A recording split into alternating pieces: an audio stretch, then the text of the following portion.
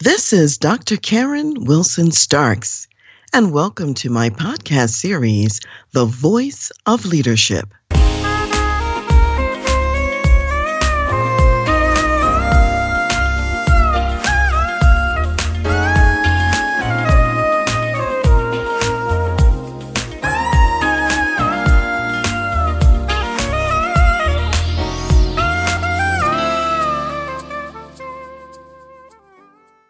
What if life is going exceptionally well?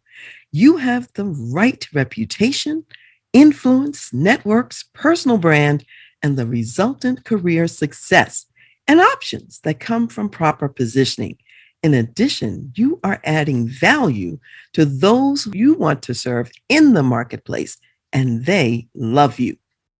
Then life throws you a curveball, something unexpected, a huge personal and physical challenge. How do you navigate the new waters and continue to be successful? My guest today has lived through that journey. Let me tell you a little bit about Rob Brown. Rob runs the Accounting Influencers Roundtable and hosts the world's only daily fintech and accounting podcast. Based in Nottingham, UK, home of Robinhood, he has interviewed over 1,000 guests, moderated countless panels, and chaired multiple business conferences internationally.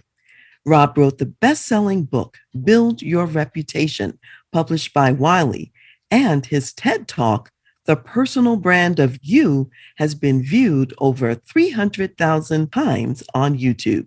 Rob is also a stroke survivor, a committed Christian, a black belt in kickboxing.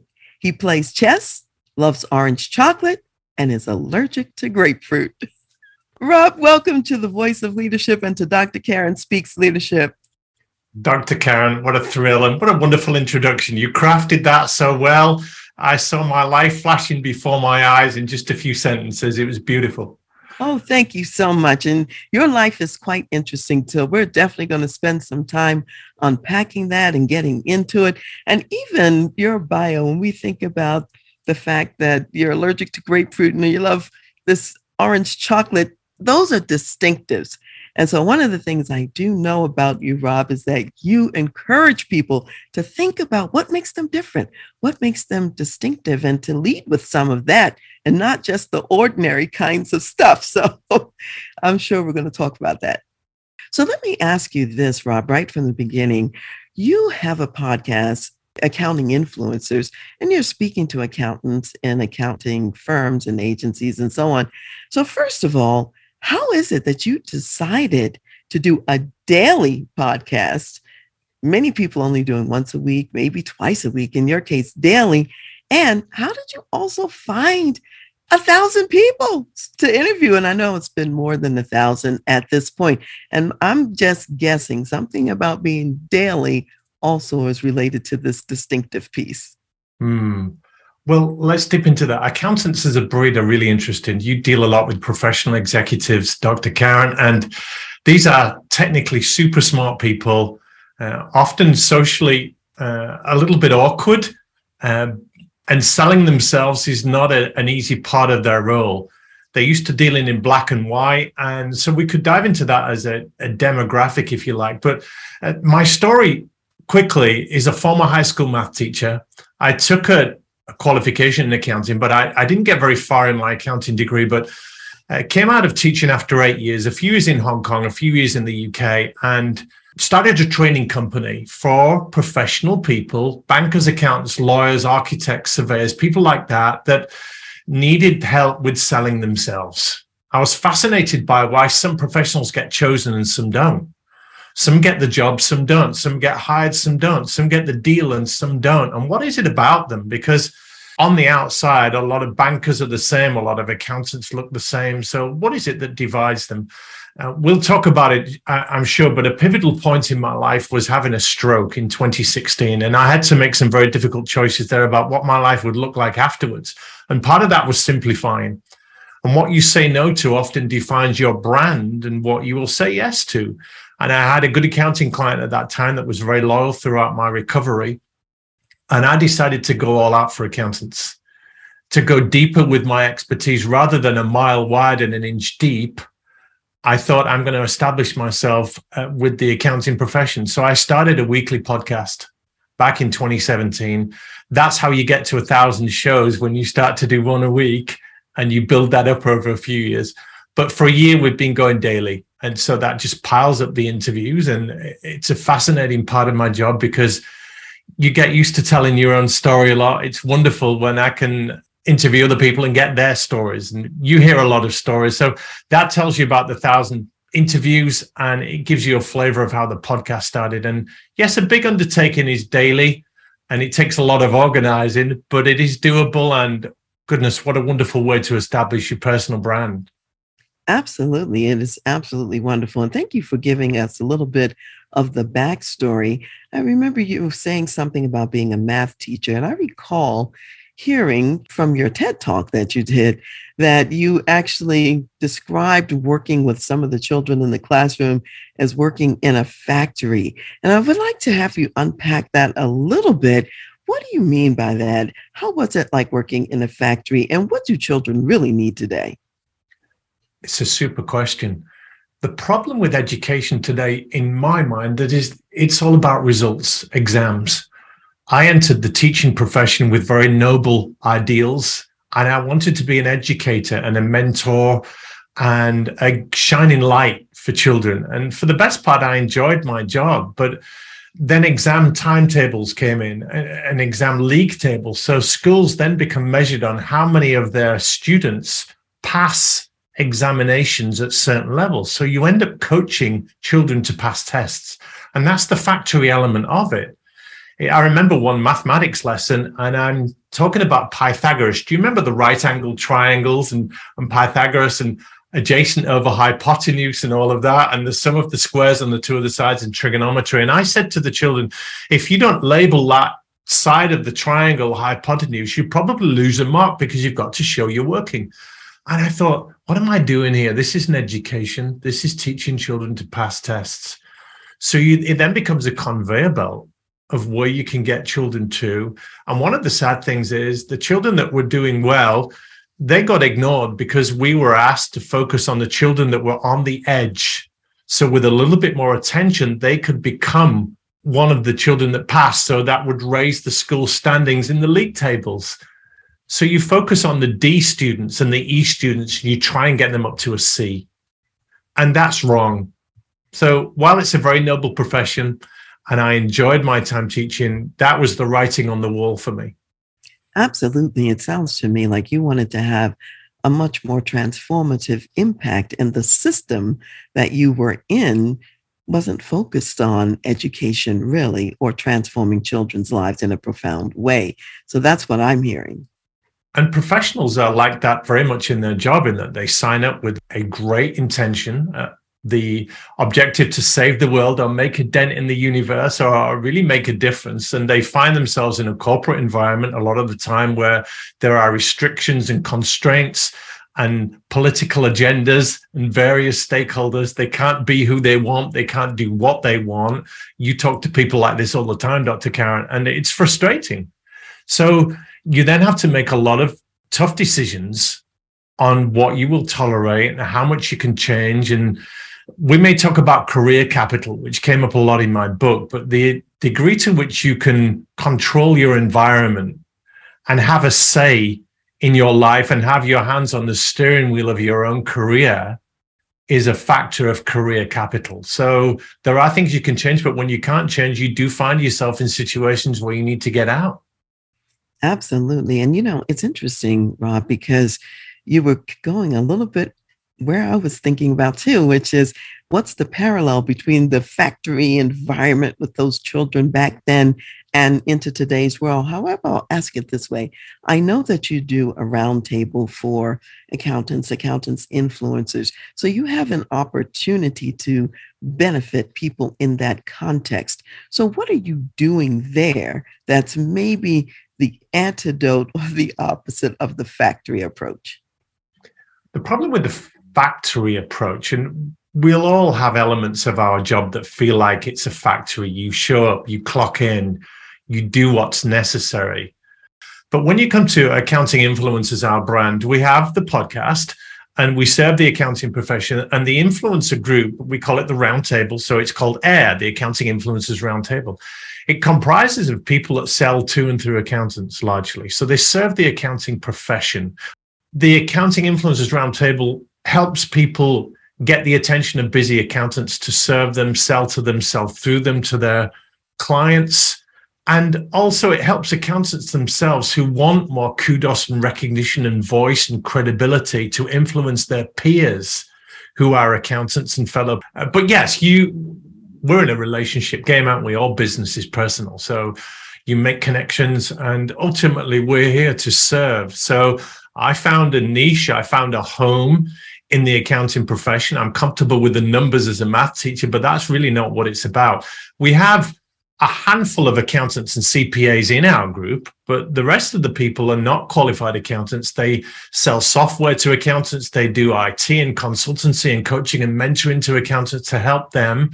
And accountants stand in the gap really in these challenging times to serve the businesses that keep the economy going. And accountants are that trusted advisor. So in a way, we feel like we're helping the businesses out there by helping the accountants show up better for them. One of the topics I know, Rob, that you address, it's this whole area of talent and employer brand. Now, as you know, corporate businesses today are facing talent challenges, massive talent challenges, and many are reporting a hard time attracting and retaining the most desirable talent. So what can they do to be more effective at attracting and retaining the best talent? I know that you've got some thoughts about this that companies really should think about. Indeed. And let's just set some context to the question, Dr. Karen, with the global, the grand resignation, whatever we're calling it, as people are recalibrating their lives and asking themselves what's important in these challenging times and what they're willing to stand for and their principles and their values and everything else. So we come to a fork in the road where people say, what's really important to me? And we know there are labor shortages in many, many sectors in professional life, people going off doing their own things, people taking some time out. So it then gives us a situation whereby to get the work done and for companies to deliver on the promises they make to their customers and clients and to deliver on growth targets and keep the shareholders happy, they need more staff. They need more people. They need a bigger headcount. Where do those people come from? If they're not out there to recruit, there are less people entering the accounting profession now than ever before. People are not signing up to professional degrees as much as they used to. People are questioning the worth of a degree now. Is it worth spending 3, 4, 5 years to become qualified to end up with a huge amount of debt when it's not really what I want to do? So we get the situation where there is a war for talent. Now, there's always been a war for the best talent, but a war for any talent at all to just fill the gaps in your organization becomes top of the agenda for many managing partners, many CEOs, many chairs of companies. So yes, you're right to ask the question, how do we stand out as an employer of choice, which gives us what we now know as employer brand? We have 3 brands. There is a corporate brand, which is the company's brand. And if you're a Nike or a Coca-Cola and other big names are available, you sink millions into your brand. And so you stand out and people know who you are. So there's that corporate brand, could be a professional firm. And then there's the employer brand, which is not how you appear to your clients and customers, but how you appear to your existing staff and your potential staff.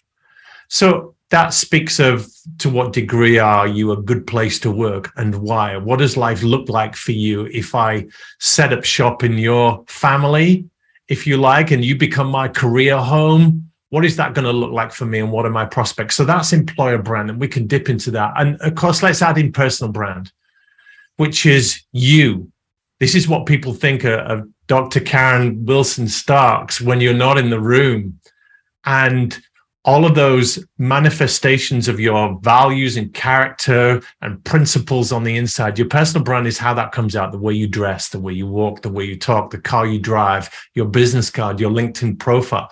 These are all personal branding things, which leads us ultimately to reputation, which is what people think and do and feel and say when they come into contact with you and all your personal branding messages and your writing and your speaking and your podcast. So there's a lot in there, and I don't know if I've fully answered your question, but we could certainly dip more into what employers can do to stand out in the marketplace to attract the talent that they want. Well, I'd love it if you would share maybe a couple of strategies, particularly when you think of employer brand, because many people know about corporate brand, you know about personal brand. They may not have thought about employer brand and the relevance of it, not just only for attracting, also for retaining people, and also for perhaps getting existing employees to be advocates, advocates out there for new people to come in. So you talk a little bit about those factors and maybe share a couple of strategies. So we can look in books on leadership on what makes a great place to work. And we might assume that salary and packages are right up there, but it's often not the case. Research suggests that they are factors that come lower down. So what does become important for somebody to pitch their career with you? And we find that it's culture and it's story. So the backstory, the heritage, where did your company come from? What are you in the market to do? What is your raison d'etre, if you like? What is your vision, your purpose? Because one of the things that makes a strong employer brand is the ability for potential employees to see a story that they can become a part of, to see something bigger than themselves, to see that they're contributing and they're not just a number. They are making a difference. So when firms, companies, organizations start to tell their story in a better way, and the chief way they do this is through their website, we could add social media to that, but you need a good story, a good backstory, and brand and values. People buy into that. And then they want to know about the experience of working with you on a day-to-day basis. What does working with you, for you, look like? So that goes beyond what gets put out there in the public domain. And you mentioned retention. Let's talk about that for a moment. Yes, you attract people in with an employer brand that says, this is a good place for you to land. We will look after you, and here's how we will look after you, and here's what we will do for you, and here's what we expect you to do for us. And even here's why it's a little bit different and better than the other choices that you have. And that's the paradox of choice, isn't it? Just going off on a tangent. The paradox of choice says, why should I choose you above and beyond all of my other options, including the option to do nothing? So employers have to convince talent out there that they are worthy of consideration and worthy of being worked for. And in a shortage of labor, the candidates, the talent has the power. So just speaking to retention for a moment, not only does attracting staff become a priority, but keeping that staff, because every person you lose, you've invested, you've trained, you've nurtured, you've mentored. For whatever reason they leave, you've got to replace them if you want to keep your headcount. So I'm always fascinated by what makes people stay. Because every day, people in organizations are being lured and called by headhunters and called by recruiters and saying, hey, I've got a role for you. I've got a job for you. What would it take for you to leave where you are right now? So they're being courted and lured away. So what would make somebody turn down an advance like that? Well, they need to know they're in the right place. And that speaks to retention. And one of the things I do for my clients is help them tell their stories through video interviews. So yes, I can interview their clients and talk about, why do you work with that company? Why did you hire them? Why do you pay for them to do the job they do for you? But also your staff. So interviewing your staff and say, Dr. Karen, why have you worked at this place for so long? What do you like about it? Well, Rob, I love the culture. What do you mean you love the culture? Well, it just makes me feel like I'm part of something. Well, what does that look like? So I'm starting to get from you examples of what a culture looks like for you and how it makes you feel. And then I'd ask, well, Dr. Karen, why have you resisted the temptation to go somewhere else? Why have you resisted the temptation not to quiet quit? Why do you feel part of something special? Why do you stick around? What gives your loyalty cachet there? Why do you think that your prospects are best served where you are rather than the grass is always greener on the other side? So the company always has a job to do in convincing their staff that they are in the right place, that they're continually feeling loved and nurtured and developed. And staff need to hear stories from their colleagues, particularly in multi-site, multi-offices, multi-geographical locations, hearing stories of their peers that maybe they've not met, but they're in the same organization, working for the same brand. They need to hear stories from them of why it's a great place to work. And here's what I'm doing, and here's what excites me. So this idea of telling stories, sharing the good stuff, not keeping it a secret, these are things that develop employer brand and make your people want to stay because they feel it's not just me having a good time. There are lots of other people enjoying this too. You know, those are really important points. And I think, Rob, what I often see is that the company may do a good job with the website and describing their story, describing their history in a way that's compelling. And that's why people come into the door. And then where they fall down the stairs is on the experience part. Somehow or another, the story doesn't line up with how people are treated every day or how they feel. You mentioned words like nurturing, you mentioned words like developing and so on. So talk a little bit about that when you look at it and say, that looks like a delicious chocolate orange ice cream cone. And you get there and it's grapefruit, you know? Oh, you're speaking my language, Dr. Karen. I totally relate to that. It's crazy how I like chocolate orange, but I do. You're absolutely right. Does the promise deliver? When you look under the hood, is the juice worth the squeeze? Is the amount of effort you're going to put in worth what comes out of it for you? You're going to give your pound of flesh. You're going to give your experience, your expertise, your gifts, your talents, your qualifications, your skills. You're going to give them to this cause in return for a paycheck and whatever else they throw into that mix. So is the juice worth the squeeze? Because there is a price to pay for being employed. We're not talking predominantly to an audience here and listening to your show of entrepreneurs and people doing their own thing. These are professional executives. They're generally employed. They have people they have to please. They've got to keep showing up and adhering to the company policies and procedures. So there is a price to pay for that. And we're always asking ourselves, is the juice worth the squeeze? Am I getting out of this what I'm putting in? That leads to quiet quitting and it leads to people looking elsewhere. So employers have to be really mindful of that. And you talked about the website. Many corporate websites are conflicted in that they're trying to do too many things. As an example, take an accounting firm website, and believe me, 99% of accounting firm websites look exactly the same colors, the same messages, the same values, the same promises, the same services and products.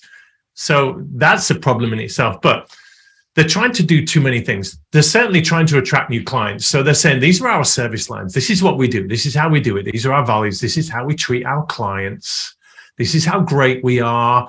These are our people. Now, the clients need to see that. I understand if you're moving from one accounting firm to another or switching providers, you need to see some kind of gap or differential to make you move. But accounting firm websites are also trying to attract staff and people. Now, if I'm a young graduate coming into the profession, I don't care about what you do for your clients. I don't care about the services that you offer. I care about your culture. I care about what you do for the community. I care about your attitude to diversity and equity and inclusion. I care about your views on environmental and social governance. I care about your place in the world. I care about your backstory. Your clients often don't care about that. They just want a good accountant. So you've got to be telling different things, which confuses Google. You're trying to put different messages out on your website to appeal to different audiences that want different things. So I say to professional firms and executives, if you're going to have to tell different stories, then at least do it in the right way and have specific areas on your site, or even have a separate website, one for your outward-facing corporate brand and one for your talent brand, an employer brand website that talks about your culture and talks about what a career path looks like and mentions the vacancies that you got available and mentions the kind of person that makes a really good fit for your organization and speaks to your attitude to the community and society and talks about your culture of diversity and inclusion that your clients don't care about, but your potential staff really, really do. So the website is obviously a key vehicle, but you've got to use it right. And if you don't, it just becomes one big mush, one big mess that confuses Google and everyone else. I think this is wonderful advice and counsel to really consider having a platform for both messages to the clients, the prospects, that's one, and then to the talent that may come to the organization. And then, of course, even if they nail the messaging on the talent one on that website, they still have to live it every day in the corporation in order for it to be real and in order for people to continue to stay. Because when they get there and they're having that grapefruit ice cream cone, they're not going to tolerate that too long before they're ready to leave and find who has the real chocolate orange, so to speak. Yeah. I do think that's still a challenge for many organizations. And may I add an extra dimension here, Dr. Karen, of how do you communicate the promise, the employee value proposition, as we call it now, the EVP. And one of the best ways we've found to do this is with videos. So if you look at a typical company website, there's an About Us page, and it says, here are our people, and it may give a bio of each person, and it may have a photograph, and this is Dr. Karen, and I'm making this up, but she's in our tax department, and she handles a team of experts in this area. And on the weekend, she likes doing CrossFit and walking her dog. And that's all they put on there about their people. But what if you had videos of those people, say being interviewed by Rob Brown, to say, hey, I'm here with Dr. Karen. She works for this accounting practice. And Karen, you've been here 5 years now. Tell me how you got started. What attracted you to this firm? Well, Rob, I really like this and this. And why have you stayed for so long? And some of the questions we mentioned earlier. And how does the firm help you with your work-life balance and your mental well-being? And tell me about the culture. So I'm interviewing you. Now, you're a real person. So this is real people telling real stories in the Zoom world, just like we are right now, with the background that's a little bit messy and maybe a dog barking. So we're not talking about slick corporate videos, lights, camera, action, auto cue, because that's a little bit too contrived. We want real people telling real stories, kind of on the fly, but it's genuine and it's authentic. So people then, once they see those videos on your website, say, okay, that person's like me, or I can really relate to that story, or I feel like I've got a home here because these people are real and it's authentic. Now that really sells. And if firms did that a lot more, and the same with their clients. Here's an interview with some of our clients talking about why they chose us, why they hired us, why we were a little bit different, why they jumped from their old accounting practice to come over to us as their advisors. When you start to tell stories like that, not just with text and black and white and the odd photograph, but video, I mean, don't we know that the second most popular search engine in the world is YouTube? The first is Google. And my daughters recently taught me that YouTube is a verb, because I asked them something and they said to me, well, Dad, have you YouTubed that? Well, there we go. Video is the way we find out how to do stuff and what really works. So that's the importance of video in storytelling and building a brand, Dr. Karen. Absolutely. Thank you so much, Rob, for saying that. So one of the things that I know that you also say is that tough times are really an opportunity for businesses. And yet we know that when tough times come, and businesses are saying, these are some tough times we're facing right now.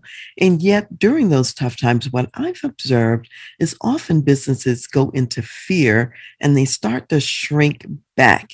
So what advice and counsel do you have for how they can actually take advantage of tough times rather than to cower in fear and shrink back? It's a wonderful point and a great question. There's a term called VUCA. Maybe you've come across it. You can Google VUCA. For your listeners, let's just say it right now. Volatility, uncertainty, complexity, and ambiguity. Now, the pandemic has 10x'd that. we had VUCA before, but things are so much more complex and uncertain now. What was best practice 2 years ago isn't anymore. The idea of making 2, 3, 5-year plans is a nonsense now because it's very difficult to predict where we will be in 90 days. So you're right to talk about challenging times. So in challenging times, people recalibrate a lot of things. We talked about recalibrating careers and directions, but we also recalibrate our supply chain. Who we're working with, who we're working for, who we go to for certain things, where we buy things from, who are serving us in the best way. All of those stakeholders get recalibrated. Once you're in that position, there is a lot of movement, a lot of moving around and switching from provider and advisor to another one because we're looking for deals. Times are tough, times are challenging. And 2 areas of opportunity arise for almost all organizations. And these are where your competitors fall down. One is in expertise and the other is proactivity. So let's take accounting, which is a world I know well. As the economic climate changes and as VUCA kicks in, businesses are looking for solid expertise from their professional advisors.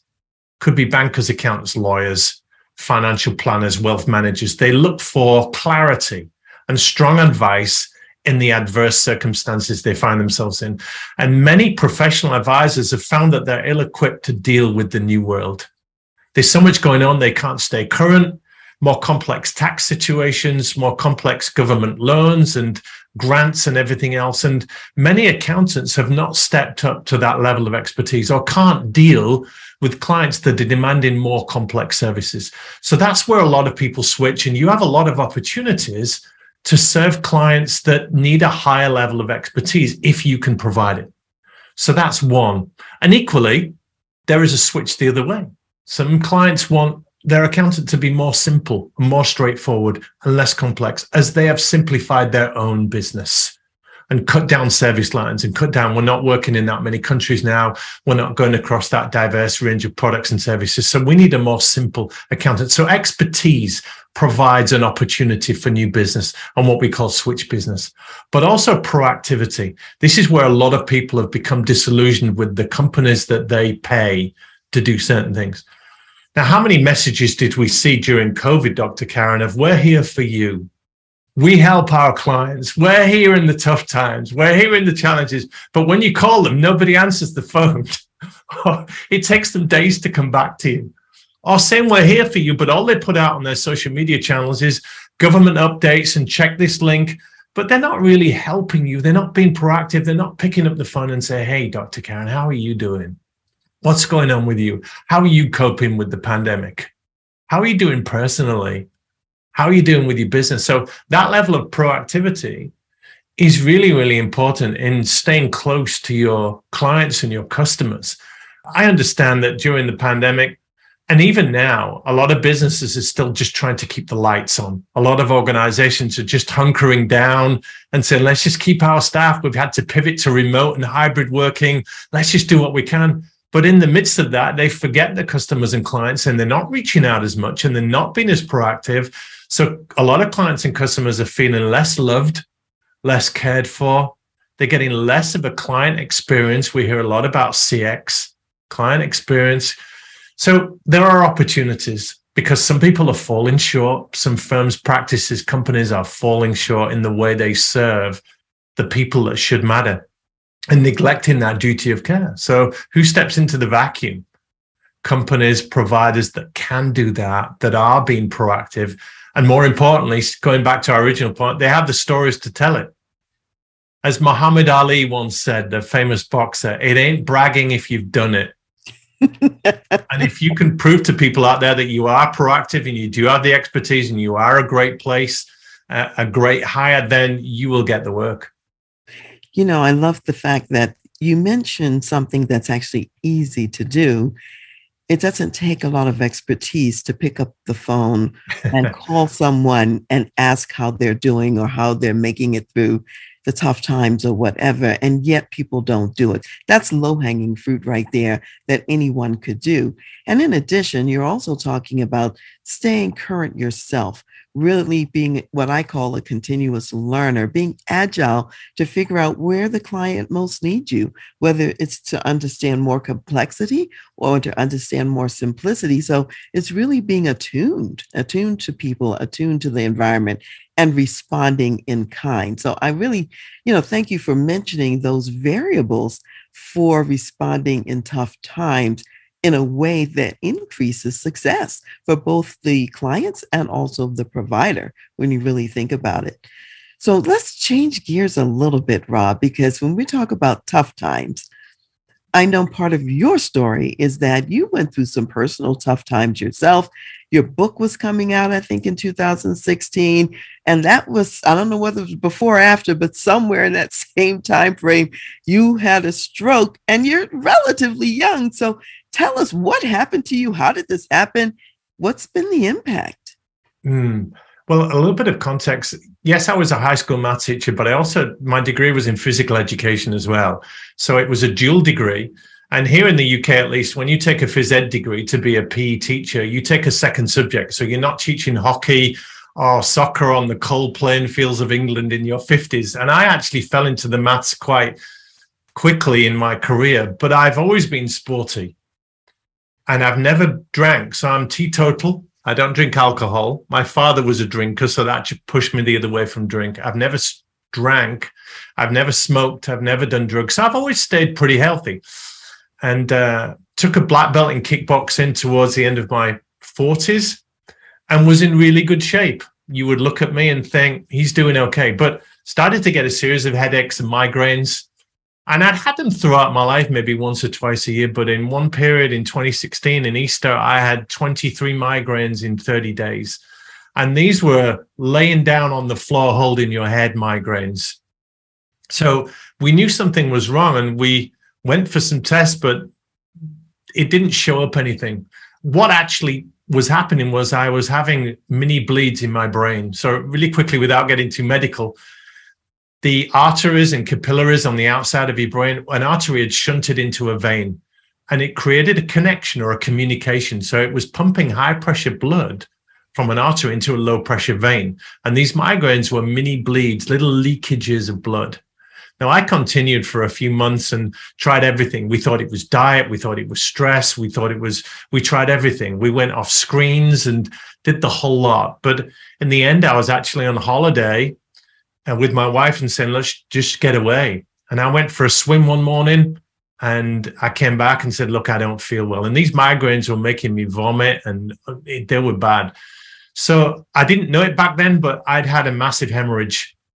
So all of a sudden, these capillaries had just burst and it was bleeding into my brain. So we managed to get me back on the plane back to the UK, but it was paramedics and oxygen on the plane. And they got me into hospital. They put dye into me and they knew in my brain that I'd had a big bleed. So that was the stroke. Any blockage or hemorrhage in the brain is a stroke.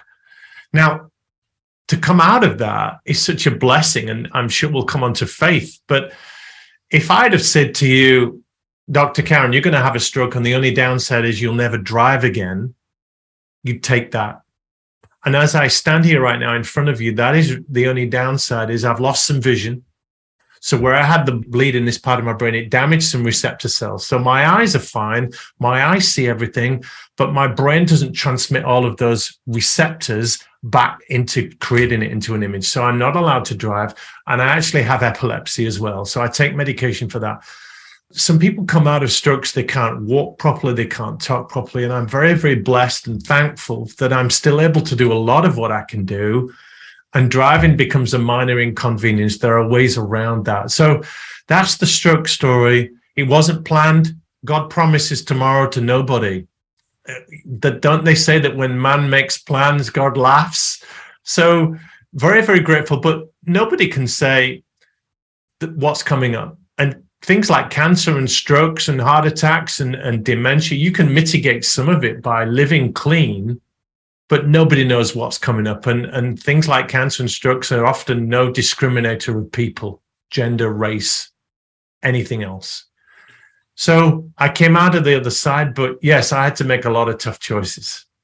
You know, what I love about your story too, and what you said is that even with losses, you're thankful for what remains and for what you can do. And that gratefulness and that thankfulness is really a part to me of successful living.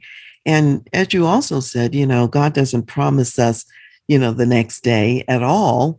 Yet he does promise to be with us, to never leave us, never to forsake us, no matter what we go through. Even if we go through the valley of the shadow of death, he is there. And so talk about that part a little bit, because I know you're a man of faith, and your faith certainly had to come into play with how you navigated these tough waters. Yes. And I love talking about this.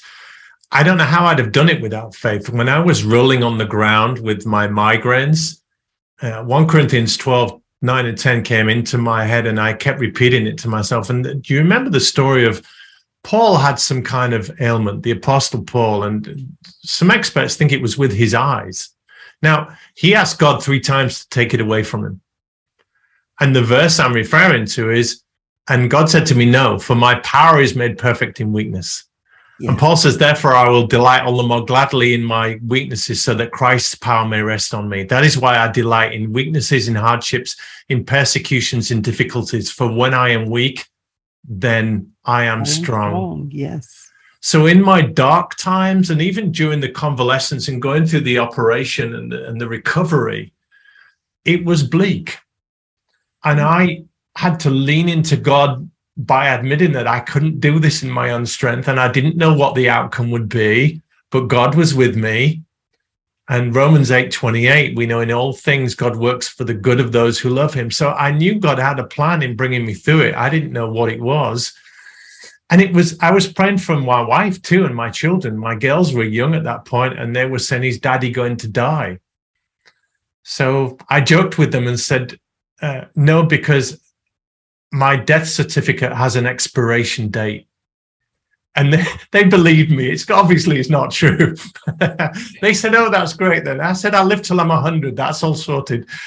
One thing that is true, though, Rob, about what you're saying is that all the days ordained for us were written in God's book before any of them came to be. So when you think about Psalm 139, if it wasn't your time to go, no matter what you were going through, you weren't going to die. You know? Indeed. We're all in that book, aren't we? So, yeah, you're absolutely right. But going back to any brush with mortality, any tragedy, it can happen to any of us. Accidents, injuries, tragedies out of the blue to us or people that we care about. Nobody's immune from that. The Bible says, doesn't it? When you have trials, not if you have trials, but when you have trials. So we're going to get hit by something. And I don't know how people do it without faith, because knowing that the good Lord is there, holding me in the palm of his hand, wanting the very best for me, guiding me through tough times, and the people around me as well, trying to make sense of it while I'm in the eye of the storm, just trying to get through it and recover. Faith becomes something that's indispensable. You know, and I understand that you haven't always been a person of faith, that somehow being at a Billy Graham crusade in North Carolina, of all places, when you were about 30 was the beginning. So talk about that, because when I think of it and you say how important faith was, God, of course, knew that you would face this time that was going to happen in 2016. And so he's preparing you for it, even by calling you to him through this Billy Graham crusade. So tell us about that story. Well, that's my testimony, ultimately, Dr. Karen, in that I was brought up a Catholic. In Catholic schools, priests ran my senior school, and I was actually head boy, which is a position of prestige in my high school. The Catholic religion actually did a lot to turn me off God. I didn't feel it was real. There was a lot of man-made stuff in the churches and the liturgy and the recitals and the prayers and everything. So I went out, lived my life, left school, turned my back on God, never truly believed, I don't think. But when I got to North Carolina at the age of 30-ish, I found myself in a place where I You know how some people come to God, Dr. Karen, because they run out of ideas, they run out of options, they're at rock bottom. Well, I was the opposite. I had too many choices. I just left Hong Kong, and I've got a teaching qualification, but I tried lots of jobs. And I'm asking myself, well, where am I supposed to be? What country? What hemisphere? Who am I supposed to be with? What girl? What job am I supposed to be doing? Am I meant to be teaching or doing this or doing that? And I had so many options. And I felt like I was in the UK, we call them roundabouts, where you come to that island in the middle of the road and there's 5 different roads that go off. And I couldn't figure out which road to go down, because I felt if I go down that one, I now can't go down that one on the other side of the island. So what do you do? And bombarded by these choices and overwhelmed by the pressure of getting it right, I started to pray to some God that I didn't know, but I was praying, God, if you're out there, you're the one person that knows exactly what I'm supposed to be doing with my life. And you know that Charlotte, North Carolina is Billy Graham's hometown. I was living with a friend there that I met in Hong Kong, and he was a Christian, a lovely guy called Eric.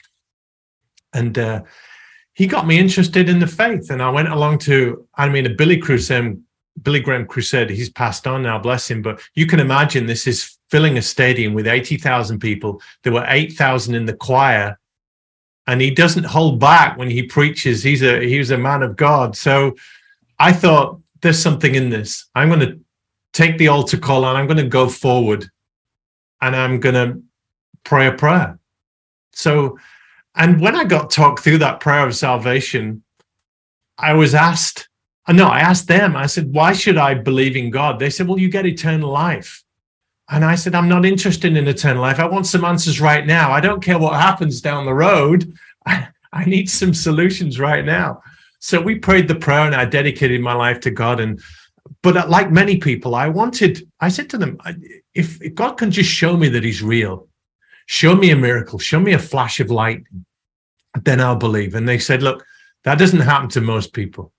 For most of us, it's a blind step of faith. You have to show God that you're taking a step to him, and then he'll show himself to you, and not before. Mm-hmm. So I prayed that prayer of faith and say, okay, God, I'm in. I'll put you as Lord of my life, and I'll pledge what I'm doing to you. Please give me some answers. I don't know what this means for me, but I'm all in. And you know what, Dr. Karen, after that, God started to show himself everywhere. Unbelievable, and yet it is very believable. Well, you're a woman of faith. You know that God does things like that. He turns lives around.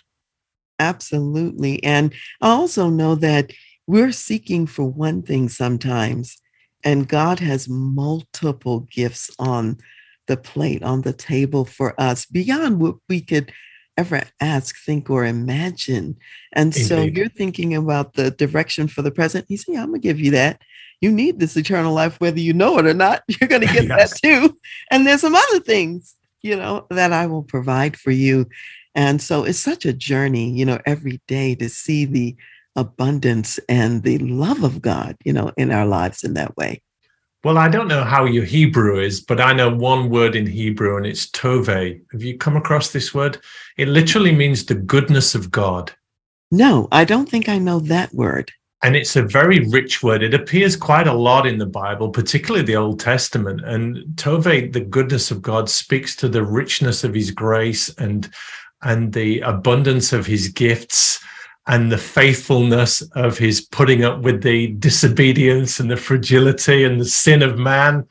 This is the goodness of God. I think it's Tove, and the Jews will, and the Hebrews will give you it better, but that's worth Googling that word. It's such a rich word. I love words like that. They really are quite meaningful. And this year, the verse for my life is really about Jesus Christ talking about how he's come that we might have life and more abundantly. And I think about that in all aspects of, what God is doing. Even in this season that may seem like a shrinking in the world, God is still abundant. And so when I look out and I see the mountains right outside of my window here, Pikes Peak, 14,000 feet, I can see the mountains, see the sunset, see the sunrises. I can see God's abundance and beauty and goodness and all of that. And so, yeah, it's something that's around us all the time.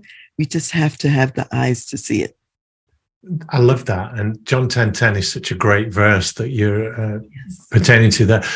I keep a little journal, not so much a journal like a diary, Dr. Karen, but it's a list of blessings. So I do it month by month, and I just write down things in there that I know I would forget. In one of the Psalms, it says, I am the Lord your God. Remember not all my benefits. And God constantly exhorted the Israelites to keep telling stories about him and remembering the great things he'd done, how I brought you through the Red Sea and delivered you from the Egyptians and all of it.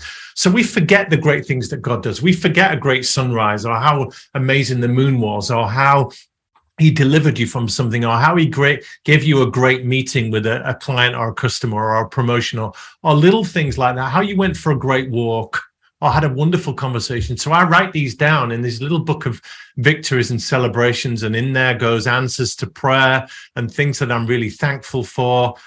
And looking back on that, things that I would forget, it just helps me to almost make an altar to God and put a stone up there and say, I remember that now. I see it written down. I remember how good I felt when God blessed me there. Yes, these stones of remembrance, they're quite important. Indeed. Absolutely, absolutely important. So, Rob, what is next for you? What's next on the horizon? What's important for you at this stage of your life?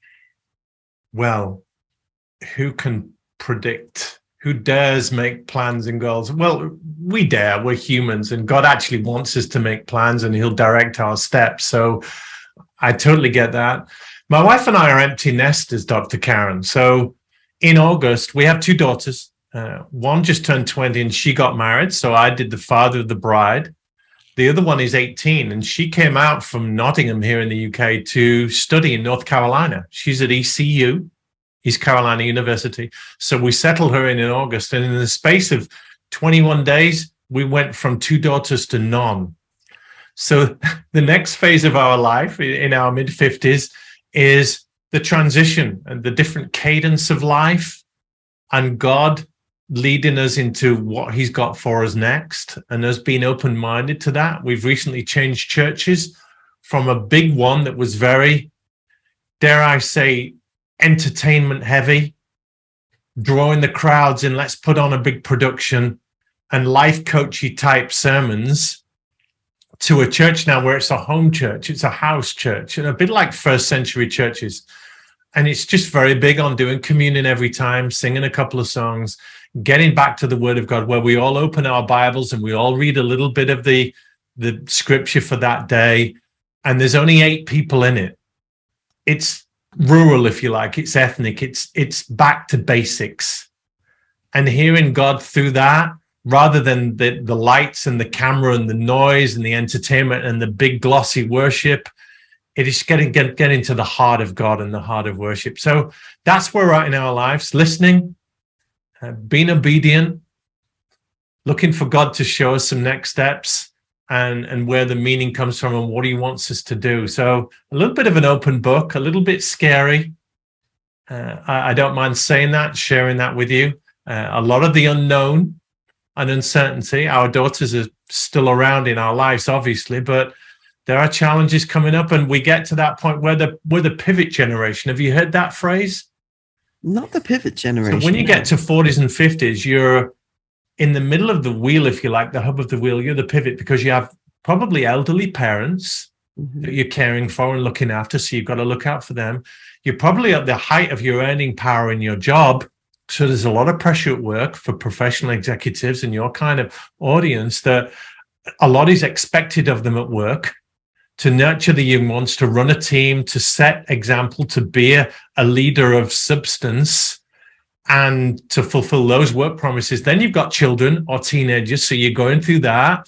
You're starting to develop fragility with your own health problems, and you are the pivot. You are right in the middle of everything, because if you go down, there's a lot crashes down around you.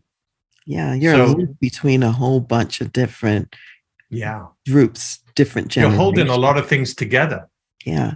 So one of the things I like about what you're saying about going forward is at this season where you're in that hub and you're that link, if you will, it's time to get even more personal, more intimate with God. Just that downsizing to the 8-person church from the mega church, if you will, is increasing intimacy, is what I hear you saying in that sense.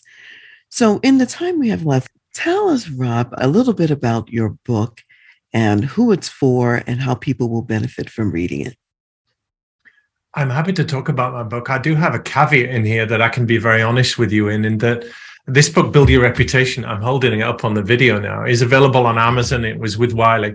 It was just completed before I had my stroke. And part of the promise in the book is a series of manifestos or reports of aspects of the book that I would put in a repository that people could get online.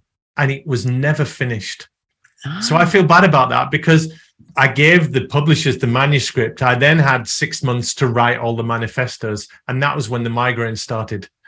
I'm happy to talk about the book. And it is a playbook, a career book of how professional executives can build career capital and get the career of their choice, where they have the autonomy and freedom and flexibility to define their working conditions and who they work with and what they work on. And career capital gives you that. But if people do buy the book, and that's fine, then the manifestos will not be there. And I've had to apologize to a number of people to say, look, for whatever reasons, these are not here, but please just enjoy the book for what it is. So that's full disclosure. Absolutely. The book still will help them to craft out the career that they're truly in charge of and crafting to be the way they want it to be at this season in their lives. So it'll have value in that way. And thanks for mentioning about the manifestos, because I was aware of them. I didn't know that they did not exist. So that's a great thing to be aware of as well. So how can people reach you, Rob? Somebody might want to reach you after hearing you speak today. And let me just add about the book. This is for professional executives. It's not for entrepreneurs, because if you're employed by somebody, you can't just put up a website or put anything you like on your business card or put anything you like on social media or have your profiles out there with impunity. You've got to toe the line. You've got to conform. You've got to fit in. So there are different ways where you have to get your ideas listened to and build that authority and credibility within an organization and a sector. And that's who this book is aimed at. My social presence, digital presence is mostly on LinkedIn. So if people search for Rob Brown on LinkedIn, that is a really simple way to reach out and start a conversation with me. We can't be everywhere, although some social media gurus would say you've got to be on every platform at every minute of the day. But people like you and I, well, maybe not me, but you're a celebrity, Dr. Karen, I get that. But even we can't be everywhere. So LinkedIn is the best place to reach out and start a conversation with me. Thank you. We'll put that in the show notes, and I'm going to call you the celebrity in this conversation, interviewing 1,000 guests. Yes, Rob Brown, the celebrity. So great. People can reach you through LinkedIn. That's wonderful. You've given a lot of words of wisdom so far, Rob. So what additional words of wisdom do you want to leave for my audience of corporate executives? A couple of things sprung to mind, Dr. Karen, for that. The first is an anecdote I first heard from the comedian Steve Martin, based out in California. And he went to do a little seminar for some up-and-coming comedians. And they asked him the question, how do you become a great comedian? And they were expecting answers like get a really good agent and get material and all this stuff. But he said this phrase, be so good that they can't ignore you. Be so good that they can't ignore you. So it speaks to your point earlier that if people want to be a success, whatever that looks like for them, and for me, success is the career that you want on your terms. The job you want on your terms, that's success. To do that, you've got to be so good that they can't ignore you.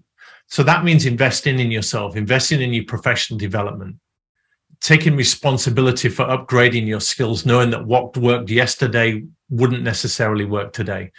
Quoting Harvey Mackay, who wrote Swim with the Sharks, dig your well before you're thirsty. So develop your network before you need it. Develop your skills in advance. Keep working on yourself. Keep listening to shows like yours to stay informed and stay current and stay relevant. That is the first thing that I would say. The second thing I would say is start to tell more stories.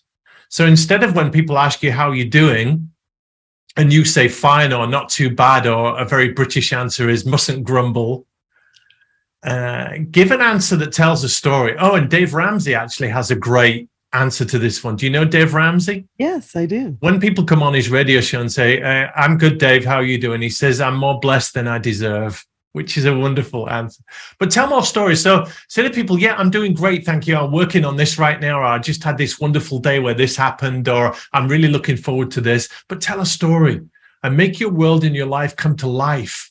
And if we tell more stories, it does make us more interesting and more engaging, but also makes us more credible and more authoritative, because we're being authentic, we're keeping it real, we're bringing people a little bit into our lives, we're being a bit more vulnerable, and people can relate to us a lot more. So don't just say that you're okay. Tell people why you're okay, or what you're thankful for, or why you're more blessed than you deserve. So keep up in your game and being so good they can't ignore you, and keep on telling stories so that people know that you lead a rich life and you're really grateful and thankful for what you've got going on. Wonderful, wonderful counsel.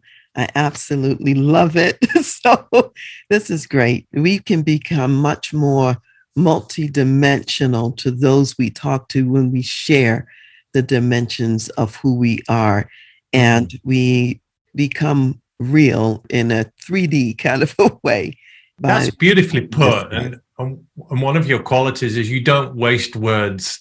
When you summarize things, and you're very judicious about the words that you say, but nothing's wasted with you. So every word counts, and you have a wonderful communication gift about you, which makes me realize why you're so popular and why you're so good at what you do. So keep honing that gift and don't take it for granted, because after 1,000 interviews, the amount of people that say you know and kind of and sort of and I mean and all these filler words, you're very eloquent with the way you communicate, and it's a joy. Bless you, Rob. Thank you so much for the gift of that comment that you just shared. And thank you for being here with me today. I have loved hearing more about you and just sharing this space together with you. It's been a pleasure. And having interviewed so many people, it's nice occasionally just to tell my story. So I really appreciate the platform and the very thoughtful questions. You are so welcome. So thanks to everyone who's listening as well. And I'd like to close our time out today with a biblical reference that comes from 1 Corinthians and the 12th chapter. These are different verses, Rob, than what you were talking about, but it's talking about the body of Christ being many members. And starting with verse 20, it says, "But now indeed there are many members, yet one body. And the eye cannot say to the hand, I have no need of you, nor again the head to the feet, I have no need of you. No, much rather, those members of the body which seem to be weaker are necessary, and those members of the body which we think to be less honorable, on these we bestow greater honor, and our unpresentable parts have greater modesty. But our presentable parts have no need. But God composed the body, having given greater honor to that part which lacks it, that there should be no schism in the body, but that the members should have the same care for one another. And if one member suffers, all the members suffer with it. Or if one member is honored, all the members rejoice with it. Now you are the body of Christ and members individually." And I want everyone to think about this. No matter what your talents and gifts are, no matter what issues you've faced in your life, even limitations, you have value to God. You have value on this earth for the purpose that He's placed you here for. And you make up an important part of His body, and the body cannot function the same without you. So take that away and remember, you matter, you make a difference, and God loves you.